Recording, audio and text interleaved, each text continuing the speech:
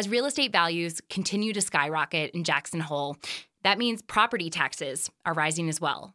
In many cases, that's making it more difficult for older folks on fixed incomes to continue to live in Teton County.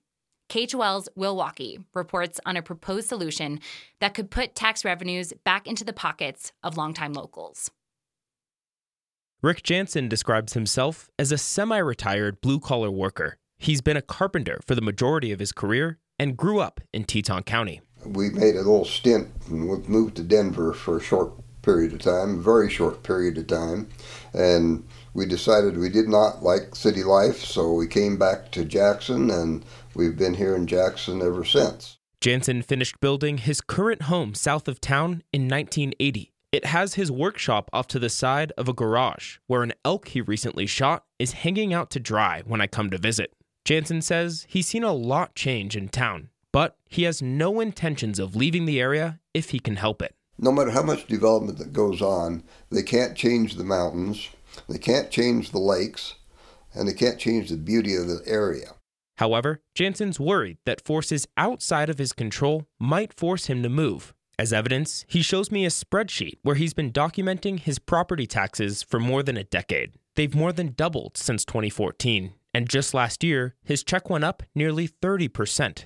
That's a trend he says is becoming too much for a lot of his peers, who are asset rich but cash poor. We've gone to a lot of garage sales this past summer, and I've talked to the owners because I know who they are, and I ask them, why are you leaving? And it's, well, we're tired of paying the property taxes. We can't afford it.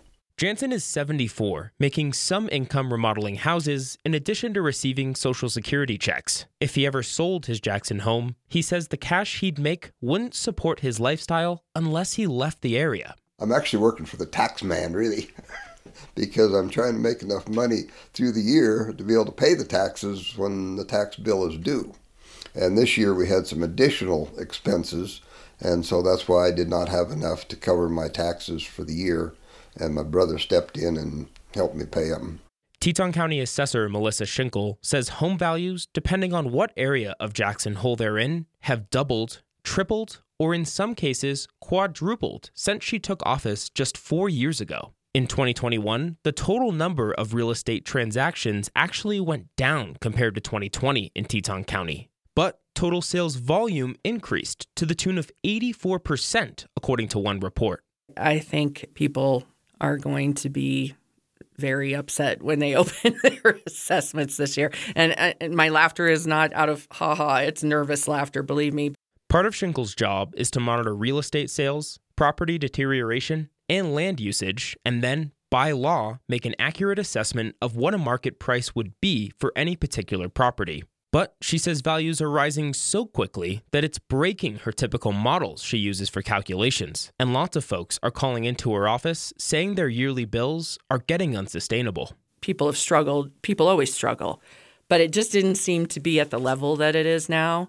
And I think that is why, especially now, the legislature has got to look at some alternatives for people. The state of Wyoming used to have a property tax refund program that folks could apply for in the past, but it hasn't been funded for several years due to budget cuts. However, that might change during this upcoming legislative session. I think Representative Yin is the guy that will take us through this bill. Representative Yin, the floor is yours.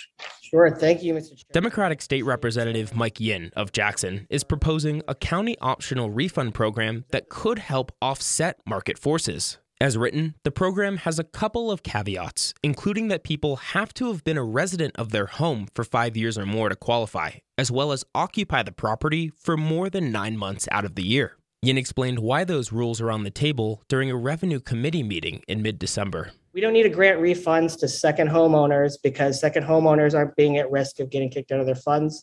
The intent here is the people who have lived in the community for a long time. Other county assessors across the state also say now is a pertinent time to pass this kind of bill. For her part, Schinkel says the intent behind Yin's bill is a good one. As assessor, she sometimes hates feeling like the bad guy for sending people a higher bill every spring. I can look at things and say, this isn't right. And morally and ethically, it kills me because I know what it's going to do to that neighborhood. and how it's going to affect those people. They're being forced to sell, even though they're going to make $1 bajillion, in Teton County. That's not what they want to do. They've lived here, they've raised their children here, they've had businesses here, and now they're faced with having to move because they can't afford their home. And that's terrible. That should not be happening. If I sell out and everybody else in the fixed income blue collar workers like me sell out, all there's going to be is the billionaires, and they're going to have to take turns mowing each other's grass, I guess, and cleaning their toilets, because there isn't going to be any workers here. Jansen is hopeful a relief bill will pass, but he also says in order for it to actually work for him, it'll need to be a meaningful amount and something he can rely on long term. Meanwhile, at least one Jackson elected official, Vice Mayor Arne Jorgensen, has already testified in favor of Yin's bill. For KHOL News, I'm Will Walkie.